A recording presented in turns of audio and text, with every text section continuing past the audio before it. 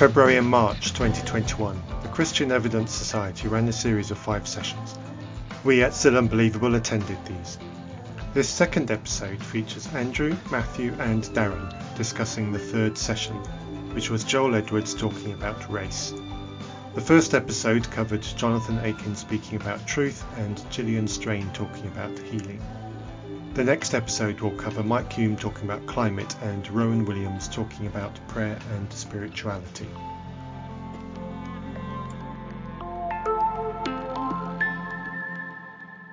Hello guys, and we're back again. This time we're back up to 3. Andrew has joined us again. So this is week 3 of the Christian Evidence Society series of question and answer sessions on race, and it's by Joel Edwards CBE, a gentleman who I thought was considered in what he said and very intelligent in what he said, certainly on the matters of import, which is the matters of race. The wonderful irony of this is 3 white guys talking about a black guy talking about race and racism. Shall we just move past all the uncomfortable feelings that might bring up and just talk about what it was that we heard, what we agree with, what we have a little bit of difficulty with, and go through some of the questions. Thank you both for joining me again. I'm going to say Tuesday evenings. I know it's not evening for you two, but who cares? I'm in charge. What are your thoughts? I think I liked him. Joel Edwards, as you said earlier, he seemed to be very considered, very thoughtful. He seemed to sort of echo a lot of the same sentiments that I've heard from a lot of Black community and the Black Lives Matter, so he seems to be fairly mainstream about the whole thing, which I was sort of worried that they were going to do some sort of caricature given its Christian take on it, and I live in the United States, so that's not uncommon to happen. Yeah, overall it seemed fairly well put together. I thought so too, but I was aware from the beginning just how uncomfortable the conversation was. So there was a lot of can we define some terms up front? What are you comfortable with? And I think that for me, we are in a time where we're supposed to be quite an enlightened age, right? 2021. And it was surprising to me just how much work had to be done just to have the conversation. Not surprising in the sense that I wasn't aware of it, but surprising because we are supposed to be a society by now that's better than the warm-up that had to happen in the conversation. This is 2021, and Christianity was supposed to have been the thing to take us out of this space, right? Christianity was supposed to rescue us from racism by now, and it hasn't. And in fact, I will ask Matthew to include in the show notes an article over on NPR about just how ensconced in Christianity today's racism is in the United States. White evangelical Protestants are over 70% more likely to be racist, according to this article. Mainline Protestants and Catholics, even those in the Northeast, are over 60% more likely to express racist views and to not recognize racist problems like systemic racism in the United States. And by the way, those of us white who don't have a religion, we don't do that much better. We're still over 50%. Somewhere around 52% likely to express racist views and to not recognize systemic racism. And this even runs down into the Black community. When surveyed, something like 22% of Black people express some level of racism and bias. So Christianity, far from being that thing that is rescuing us from racism, is the stronghold of racism in the United States. And I have to point that out here if we are going to have an honest conversation about the Christian Evidence Society putting on a conversation about racism. Yes, I think there's a very important distinction to make here in a perception difference as well, because what you've just said, I have no difficulty whatsoever believing. But if you were to rephrase what you just said, but instead of saying here in America, you said here in the UK, I would have a much harder time believing you. And I think that is one of the stark differences between our two nations. And I think for context, the conversation that we've just listened to was very UK centric, and the cultural background was very UK centric. And I say that knowing that both of you guys are the wrong side of the pond, so to speak. But it does give us a picture of the two very different versions of Christianity that we are used to, and the connection between that and racism, because you have just verbalized something which matches my impression of evangelical Christianity in America, which is that it does go hand in hand with racism. That doesn't mean every white evangelical is racist, but certainly you will find a bigger pocket of racists in white evangelicalism than elsewhere. Here in the UK, I genuinely would not expect that same pattern to happen. I would be genuinely surprised if it was. The people that I would expect to be racists might exhibit some of the same or similar personalities to what we would consider white evangelicalism in America, but I would not expect those people to be Christians. I just expect them to be dicks.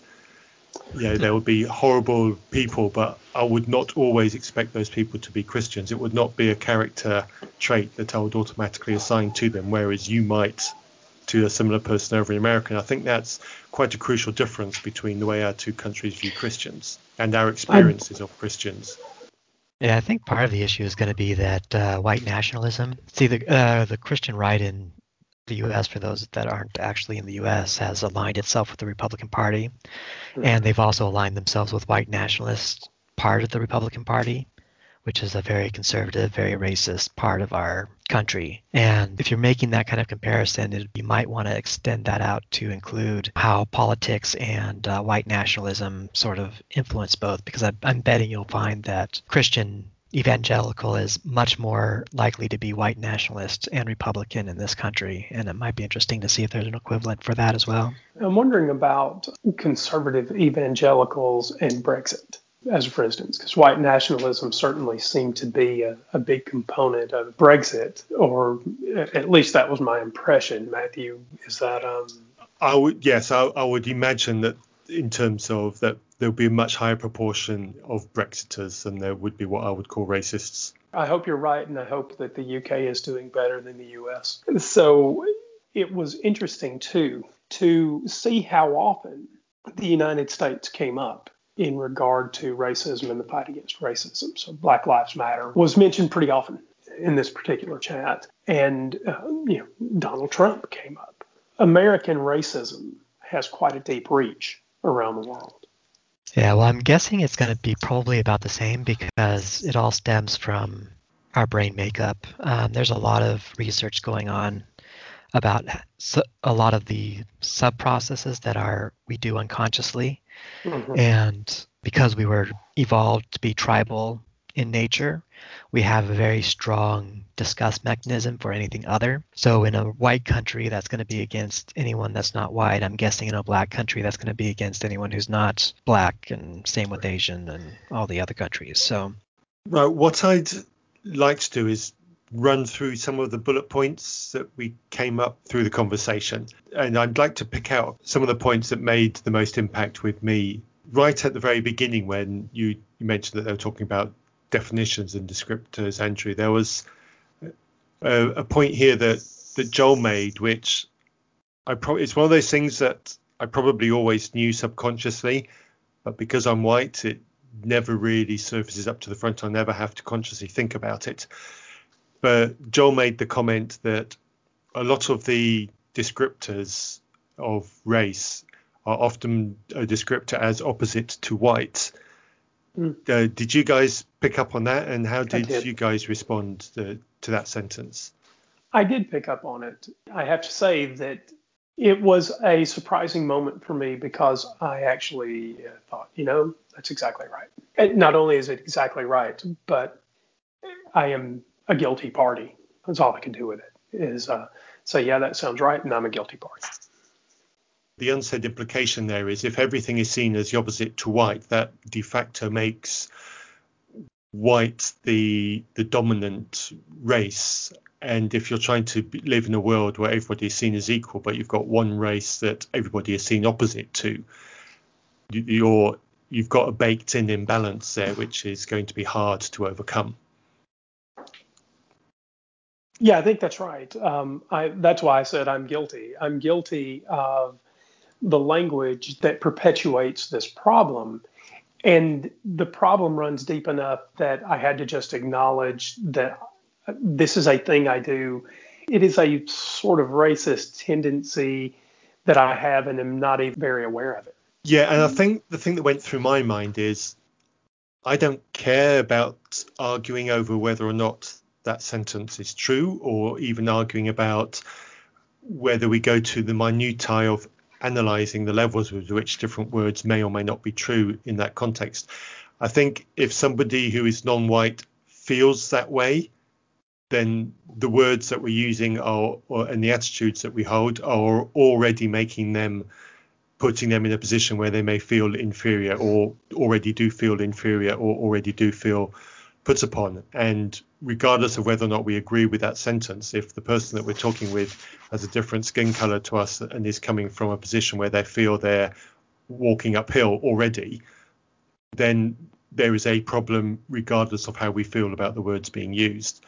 So that was my response to that. There was a little bit of a surprise, and it was, okay, if that's how he feels, then I, as a white person, it's probably my job to do something about that when I'm in conversation with black people or other people who are non-white.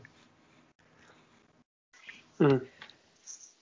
Yeah, I think I'm sort of in the same position. I'm not entirely sure that the language makes it a problem, but I guess if it's producing those kind of feelings, then obviously it is. So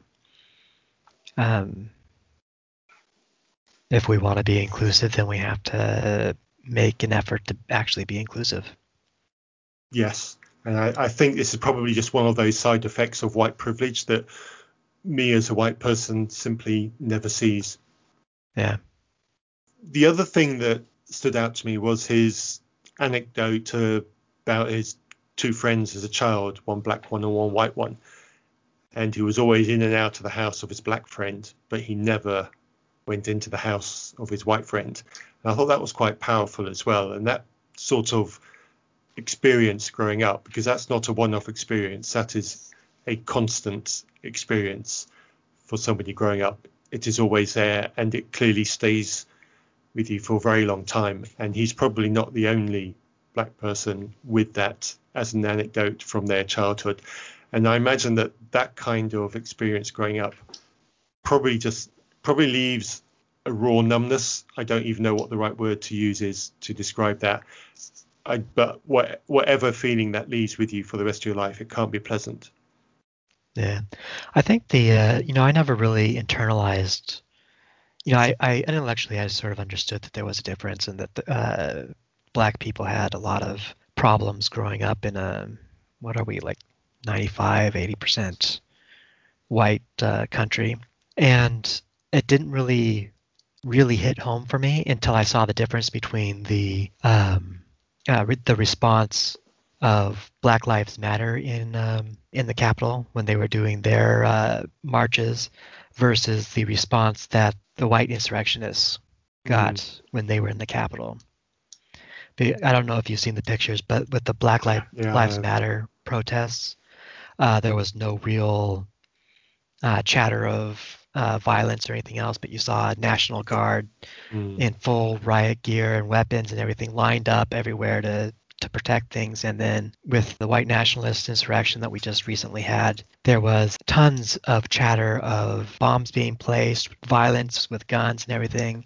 And it took them 3 hours after the raid on the White House started before they were even able to get things rolling to get National Guard out. Just to retract for the listeners, this is all about racism. This is about how white people in the United States are treated differently than black people. And Matthew, I'm sure that you're ready to wrangle us in and move us forward. So. Yes, I'm going to change gear somewhat. And I'm going to be topical as well, because we're recording this on the 9th of March, which is one day, 2 days after that interview. Mm-hmm. And so there was reference made to Meghan Markle and the phrase she used of there being a difference between being rude and being racist. And I have no issue whatsoever with that.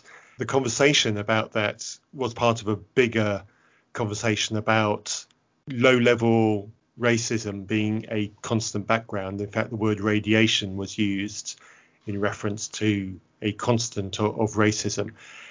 And this conversations like this about racism, I just have to be straight up and honest and say, while I have no issue believing it when black people and others talk about racism like this, because I'm white, I have no concept of what it's like. That experience is something that I cannot engage with because I have no experience of it, and I simply do not know what it feels like, and I simply do not know what it's like to experience that. So I have to acknowledge that. But what was said again here, this is one of the points which had an impact on me, where they were talking about this constant background radiation of low-level racism, which is different from people being rude. Joel talked about being black meant having to be constantly discerning about the person that you're talking to or the people that you're interacting with, reading their language, reading their poise, to see whether they're just having a bad day and they've just been a bit gruff, or whether actually their attitude is one that's just exuding this low-level radiation of constant racism. My takeaway from him describing it was, my God, that must be so emotionally draining to have to be like that constantly. And I'm pretty sure I still don't get it, but it made my eyes tingle just thinking what it must be like to have to be like that constantly. I wonder if it's sort of like when you're working a 9 to 5 and you're in a really bad, and politics at your job is really bad, where you're constantly on alert and trying to be polite, because if you piss off your boss, then you're going to end up you're going to lose out on promotion and other perks you get for being in the good graces of your boss. Mm-hmm. Yeah, I can imagine that. That's possibly a way of helping to understand it. But it's the fact that it's like that every day. You go home, you sleep, you get up, and it's exactly the same from the second you arrive at work again, or whatever place it is. Matthew, I was hoping you could pull me back from the edge on part of this. It wasn't mentioned specifically in this chat, but we've all seen or read parts of this interview. I did not see it all. I didn't see it live. I've not watched it. I've tried to avoid as much news on it as possible. Here in the UK, our attitude towards the royal family is probably a little bit more complex than your attitudes towards the royal family is. I have heard the race comments being pulled out specifically regarding unborn Archie, which I'm quite disgusted by. That is exactly my question too. Yeah, beyond that, I know very little about what was said. So I was hoping you'd pull me back from the edge, specifically related to Archie. So we in the US don't have a sense of how these things work in the UK, right? But one of the accusations is that protection, and I'm presuming that means civil service protection, that was not going to be extended to Archie, and even more, he was not going to be granted the title of prince. And I'm trying to figure out whether in this case that is actually an anomaly, or if because Harry is, I don't know, something like sixth in the line of succession, it would have been refused to any child of Harry because, like, at the 7th level or whatever, you just don't do it anymore. And so is this blatant racism the way it looks? Because it looked to me like nothing but blatant racism. Or is there something here that Americans just don't understand? I don't know enough to be able to comment is the short answer. I think it's more complicated than certainly about the title of prince. I think it's far more complicated than that. The way to validate and to fact check what's going on is you've got cousins of William and Harry. Check their children and see if their children have got a title. And I can't remember if either of them have got any children. This is how much interest I take in our royal family. Check the children of the cousins of William and Harry and see if their children have got titles. And if their children haven't got titles either, then there's probably less of a case. But if their children have got titles, then I think there's a case.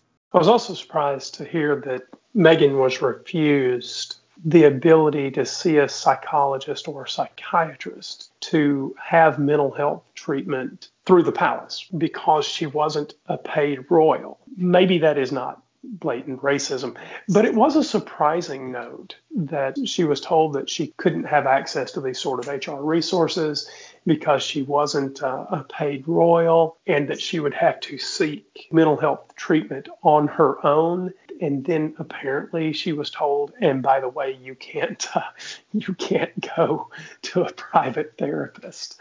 I don't know that is racism, but it was certainly shocking.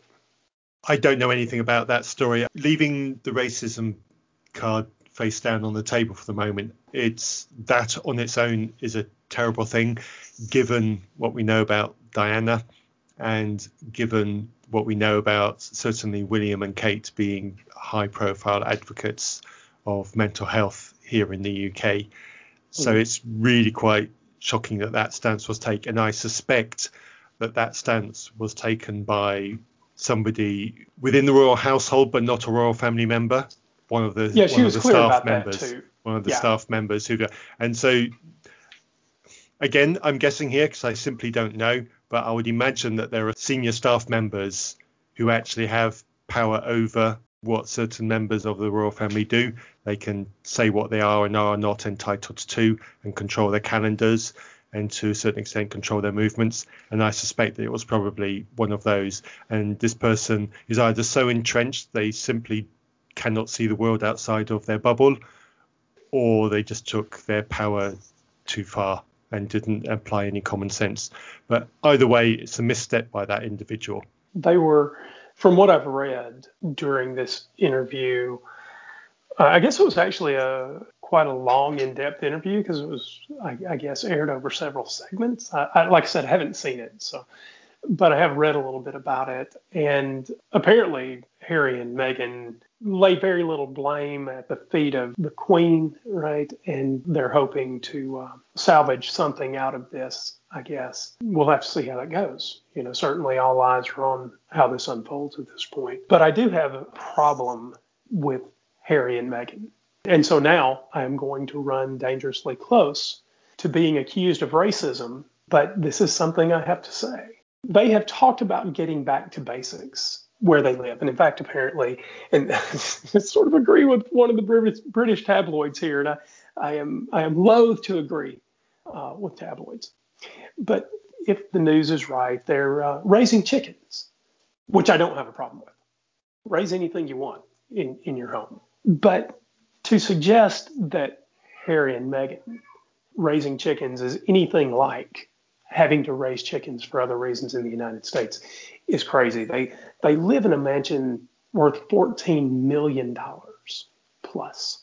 While I absolutely encourage them to live their lives as close to whatever ideal they want as they can, to raise their children knowing where their food comes from, to raise their children with the best possible ethics, if you think raising chickens is ethical. I just think there are things where you can claim to see life like the average person where you just can't. Donald Trump is a privileged white guy. And it's a large part of his unprivileged base that votes for him. And while I am absolutely positive Harry and Meghan experienced things that were awful for them, there are some ways in which they can't identify with me. And there are some ways in which I can never identify with them. You're not a commoner if you've got a $14 million house. That's true. And so there's that. There's that bit. Hopefully that's not racism. Hopefully it's a commentary on economic privilege. And their level of economic privilege is so far beyond what we will ever experience that I don't think they do live life with the same kinds of concerns that I have. Do I send my daughter to private school? And what does that do to my family finances? They don't have that concern. Their children will grow up with privilege that none of our children can have in the same way. They don't have an insecure future. Have they suffered? I am absolutely positive that they have. But their future is not insecure, not like the rest of us can experience. But the takeaway from that is, from what I understand of what's been said, that it isn't an insulator from the negative effects of racism. To which I completely agree. I completely agree. There are just some places where we can't identify. We can all identify over, maybe we can't all identify over racism. I mean, that's part of the problem here, right? To what extent is it possible for those of us that don't experience racism to be able to understand racism in the same way Harry and Meghan can't understand what it means to lead an average life? I've got one more thing I want to pull out from the conversation that we listened to. I want to skip over the bits about Black Lives Matter and about institutional racism. These are subjects that we've done over with our friends on Skeptics and Seekers, and there's lots of material out there. There's just one more piece that I want to pick out from the conversation. Was the question towards the end of the conversation was, what does racism feel like? And this was a question that gave quite a large pause from Joel. I watched his face as he paused. I don't know if he saw the question coming. I don't know if he was prepared for the question, but that's irrelevant. He paused for quite some time before answering that.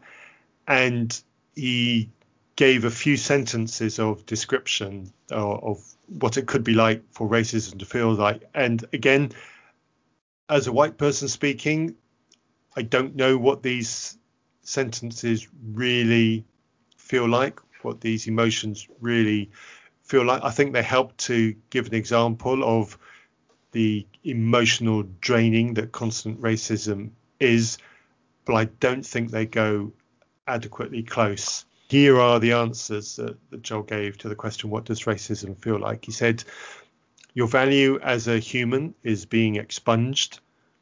Your dignity is being cancelled by another. You are being othered to the extent that you are expected to look up at your oppressor. And your soul is being desecrated. These are all quite strong descriptive sentences, but I still don't think they give an adequate expression of what it is like to feel racism. So I'm going to leave that there, and I'm not going to try to explain any further. Do you two have any thoughts? No, I don't. No, I think it's probably best to leave it there. I was struck by that moment as well. I thought probably that he did not have advanced warning of that question, and that he handled it with the sort of aplomb that I admired. So, yes, it basically told you the kind of genuine character that Joel has, I think. Right, so on to the questions. The first question asked, submitted by myself actually, but it is the type of question that I suspect that I wasn't the only person to ask this question, but that wasn't told. We didn't learn that multiple people had answered this question. I'm just guessing that multiple people asked this question. But the question I submitted was, is it racist to portray Jesus as white? And the answer was that it is a product of irresponsible behavior, and the result is racism. So he said that he said several things to describe how poorly thought out it is to portray Jesus as white. He didn't say that the expression itself is explicitly racist, but he used a lot of words that get close to that. But he did effectively imply that it's unthinking, possibly even uneducated and unthoughtful, and that the result of doing that and the constant portrayal of Jesus as white, the result of that is effectively racism. I definitely see where he's coming from on that. I'd never really thought about it in those terms, but I could definitely see how it would be portrayed in those terms. I always thought it was just always stupid to portray Jesus as white. And then there's some sects of Christianity that really insist that he was white. Yeah, blonde hair, blue eyes, and everything. Yeah. Yeah. I'll just say this. Oh, sorry. Go ahead. I was just going to finish off with saying, well, if you can believe that, talking donkeys and talking snakes exist, then a white Jesus isn't really that much of a stretch in the middle of the Middle East, right? No. Living in the Southeast United States, probably not a great way to do your statistical comparison here, but I've been in a lot of churches: Baptist, Methodist, Episcopalian, Catholic, Church of Christ, Assembly of God, Church of God. The list goes on and on and on. Been in lots of churches, and I've been in churches from Washington D.C. to Florida, and Florida to Texas. Here's what I've never seen. I've never seen an olive-complected Jesus in a white church. Not once. I'm not saying it doesn't exist. Don't misunderstand me. But I've never seen an olive-complected Jesus in a white church. Oh yeah, there's a lot of white Christians that'll they'll yell and scream and everything if you suggest that Jesus wasn't white. Yeah. I don't even know if olive-complected is, so think about the skin tone of people from the Middle East, whatever you call that. I might not be the right descriptor. Whatever that skin tone is, I've never seen it in a white church on a Jesus statue, ever. I can't even remember when I first internalized the knowledge that Jesus can't have been white. It certainly wasn't as a child growing up in the missionary culture in Zambia. It certainly wasn't as a teenager, both in Zambia and in the UK. Maybe it was in my 20s, maybe it was in my 30s. I genuinely cannot remember, but it was certainly as an adult that first knowledge was internalized and considered. So I grew up thinking Jesus was white. That's just how it was. Yeah, me too. Yeah. I'm not going to go through all the questions. There was one about, can the church bring healing for racial injustices from the past? That was a good question, and the short answer was yes, but the longer answer was the church needs to acknowledge its complicity in some of those racial injustices, certainly those that it's had some involvement in, or even non-involvement in resolving. And I thought that was a good answer, and I think that's a good point that needs to be done. I don't know what the bigger story is behind acknowledging complicity, but I guess that will be situationally appropriate. Yeah, actually Christians have a real hard time with that. Because they'll talk about Christian leaders being the ones that helped with the anti-slave movement, but they always seem to forget that the people that were pro-slavery were all Christian leaders, Christian plantation owners, and they were using the Bible to justify slavery. And even to guide how the laws were made around slavery. And so I think if he can convince more Christians that they need to understand the complicity of their religion in the past, then that would be a huge step forward. Yeah, and I think there's another bigger point also to consider over the inverted commas victory over slavery. The slave owners got financially recompensed when their slaves were freed. The UK government took out such a huge debt to financially reimburse those people who apparently lost out by losing all their slaves, so it took more than 100 years to pay back the debts. I think that information is available online for people to fact check. Yeah, so the people who were the slavers, even when they were on a losing battle, they had sufficient clout that they were able to demand significant reimbursement from the government for removing them from owning slaves. Yeah, I don't think because we had the war to, we actually had to fight a war against the Christians to stop them from owning slaves.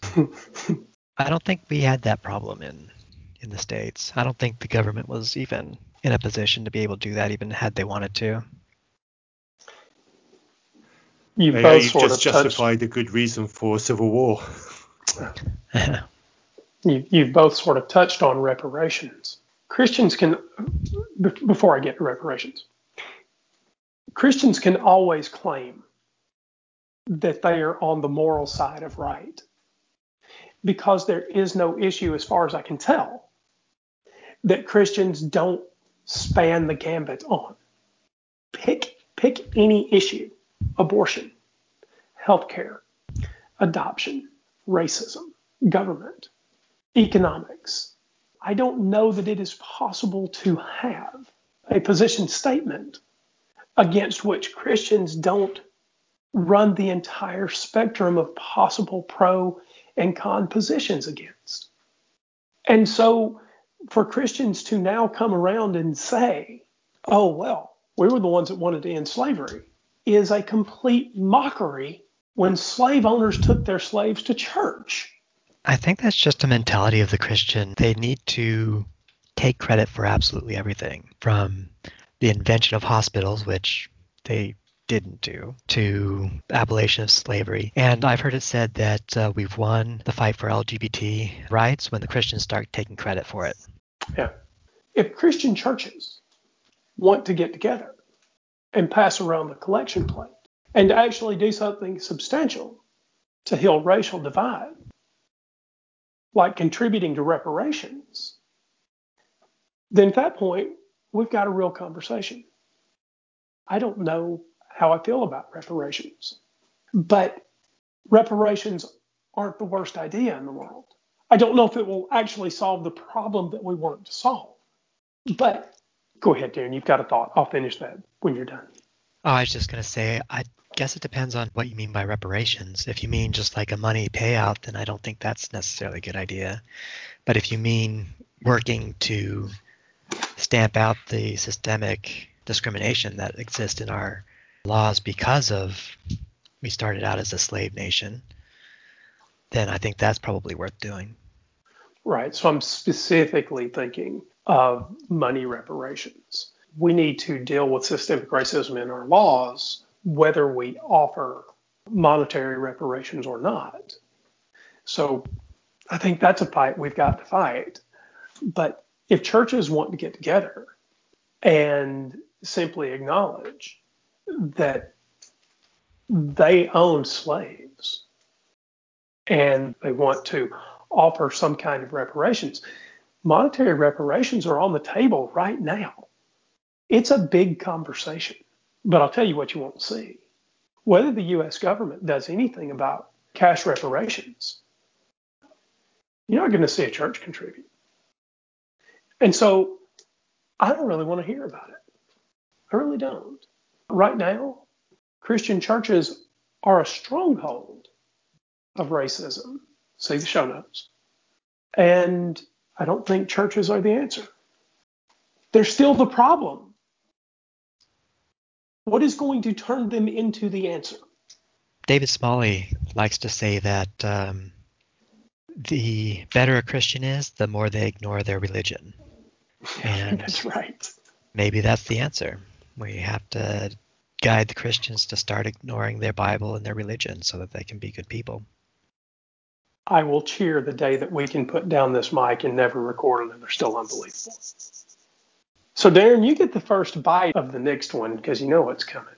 Just for context, they were talking about people misusing the Bible, and my question was, if the Bible is being misused for forced slavery, then why is there exact instructions on how to treat slaves, including how much to beat them? When they answer that question, they're like, oh, well, I don't know of any places in the Bible where it says to beat your slave. Right. Both of them. Both that surprised me, that Christians. Did. Yeah, and apparently the guy, Joel, apparently he's got a doctorate in theology in the Bible. And you'd think Exodus 21 would have come up, right? Yeah. Yeah, this was the low point in the whole thing for me, this bit. It completely surprised me. Oh, it didn't me. Whenever you talk about slavery or anything in the Bible, because Christians always want to take credit for everything, they can't know that this stuff is in their Bible. Otherwise, it just doesn't work. And when I actually posted the link and they read it out, the Joel wasn't surprised it was there, even though he said that he just gave some lame excuse of, oh, I thought we were talking about the New Testament. which Oh, I the new, was. Sorry, go ahead. Yeah, I didn't understand that comment at all. I didn't even So know why he said it. no, I'll, he's just trying to cover himself. I'll tell you what I was offended by, and what actually made me laugh out loud as well. I was glad that they put the universal mute on these Zoom chats, because the thing that made me laugh out loud was Joel eventually comes back and says, "Oh, and by the way, I thought we were talking about the New Testament, but even in the Old Testament, that just the Jews were still better. We're still better than those other slave owning societies." And I just Right, which actually isn't even correct either. Slavery actually became worse under the Abrahamic religions, not better. if you want to know whether the Bible actually stands against owning people, I'll make it easy for you. Any listener, you can end this conversation today by writing in with the one verse in the Bible anywhere. You can include the Apocrypha. Just find me the one verse that says, "Thou shalt not own another human being." Yep. We can be done. I know you were put to death for eating shellfish or picking up sticks on God's favorite day, but owning other people, okay, you can do that as long as you don't beat them until they die the same day. We can. It's not hard. So you offered Exodus 21, and that was exactly right, because it gives instructions about owning slaves, and I thought that I would just go a step further with not implicit racism in the Old Testament. That was pretty explicit. Yeah, right. So so Exodus 21 is explicit, but I wanted to go further because you offered Exodus 21, and I asked Matthew to read a couple of verses from Leviticus 25. So Matthew, if you have that. I do, yes. So your Leviticus 25, 39 to 43 were the verses you gave me. Yes, that is correct. Right. If any of your fellow Israelites become poor and sell themselves to you, do not make them work as slaves. They are to be treated as hired workers or temporary residents among you. They are to work for you until the year of Jubilee. Then they and their children are to be released, and they will go back to their own clans and to the property of their ancestors. Because the Israelites are my servants, whom I brought out of Egypt. They are not to be sold as slaves. Do not rule over them ruthlessly, but fear your God. So I want to start at the bottom. Do not rule over them ruthlessly. So do I have to do I just have to point out the implication? Is it not pretty clear that slavery, even then, if you take the position that this was actually going on at the time, there's real history here. Do I have to point out that ruling ruthlessly must have been part of the culture? Otherwise, the last phrase doesn't make any sense. Yeah, because and it was only the Jewish servants that you couldn't rule over ruthlessly. It wasn't all the other slaves that you owned. Right. If those other poor slobs that aren't Jews happen to fall into your circle of influence, you can rule over them any damned way you want. But if it's a Jew, not only can you not rule over them ruthlessly, you must treat them as if you hired them, pay them a fair wage, et cetera, et cetera. Oh, and by the way, once you reach the year of Jubilee, they have a get out of jail free card, one that you can be absolutely positive was not extended to slaves who were not Jews. Or and female Jewish slaves. Or female, so you're going to get, okay. And by the way, if you think I'm wrong, send in the verse. We can have a conversation.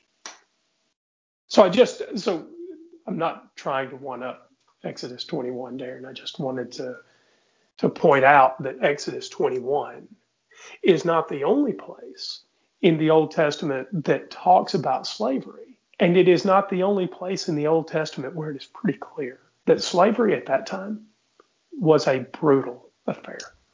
Yeah. On the subject of this, and it ties back to something that was mentioned elsewhere in the conversation. I can't remember exactly where it was put because I can't find it in my notes, so presumably I didn't write it down. There was a comment that Joel made about the Bible not having racial divisions, or not having an attitude of racial differentiation, and this was added by the Enlightenment. But when I read these verses about in the Old Testament about owning slaves, there's a very clear demarcation between the Jewish people and other nations. And that seems to be very racial in the way that it's read. Problem with these kind of statements that Christians make is that Yahweh started out as a Jewish war god, and the Jewish people were his people because he was their God. And all the other people may have had their own gods, but he was their God, and they were his special people. So whenever a Christian says, oh, God doesn't make a differentiation, they're wrong right from the start. I was a little surprised that there was an insistence that God was fair from the beginning. If there's ever been a case of an unfair God from the beginning, from the moment human beings are supposedly created, it is this Jehovah and this Jesus the Christ hanging out in heaven making human beings. Why? Because from the beginning, Eve is subservient to Adam. From the word go, she's made from his rib. God bothers to make Adam from the dust of the ground. And after Adam wanders around and looks at all the animals and he can't find something suitable for himself,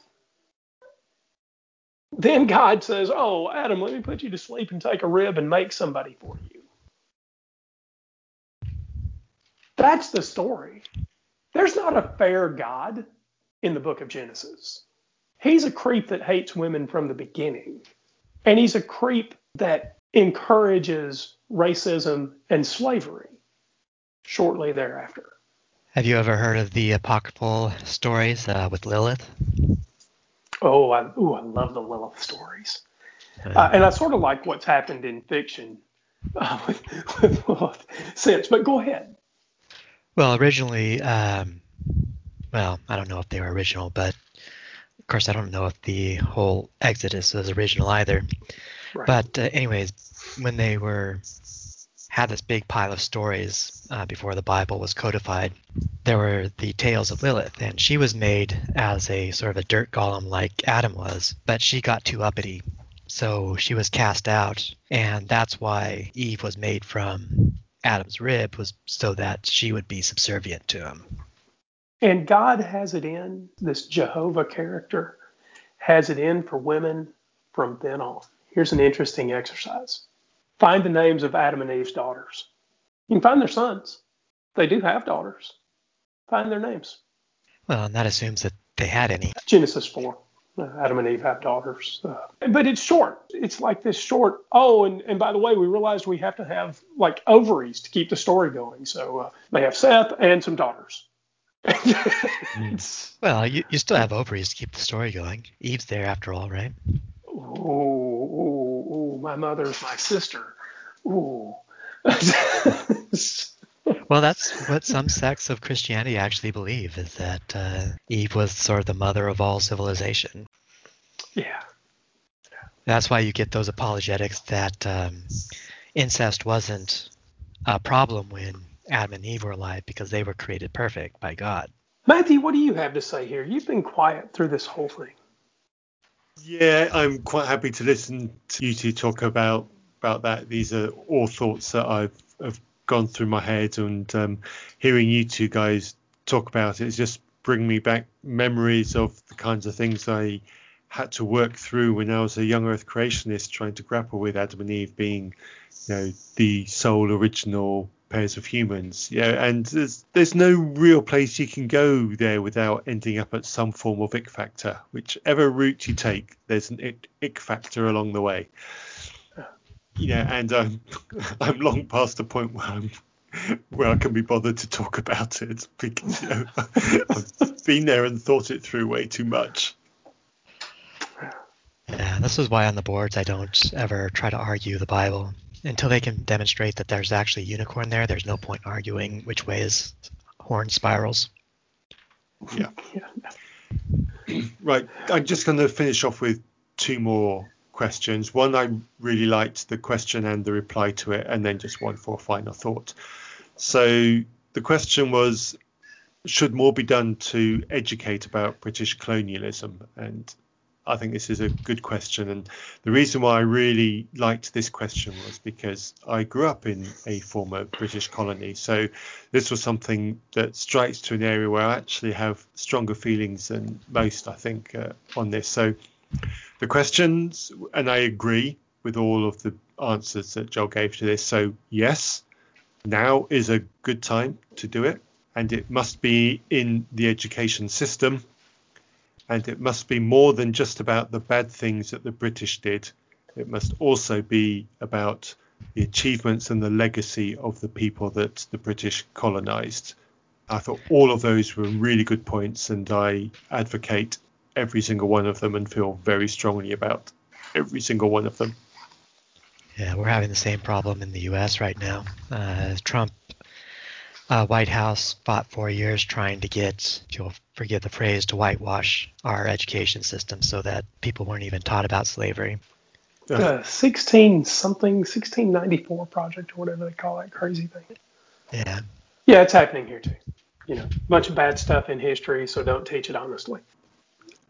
I could talk for ages on this, and I'd love to actually do a podcast episode on this. So listeners, if you happen to be listening, if you've got a background that's a bit similar to mine, a Christian growing up in a former British colony, please get in touch. We would love to do a longer conversation on this. I could talk for a lot about it. I've got some quite strong opinions about it.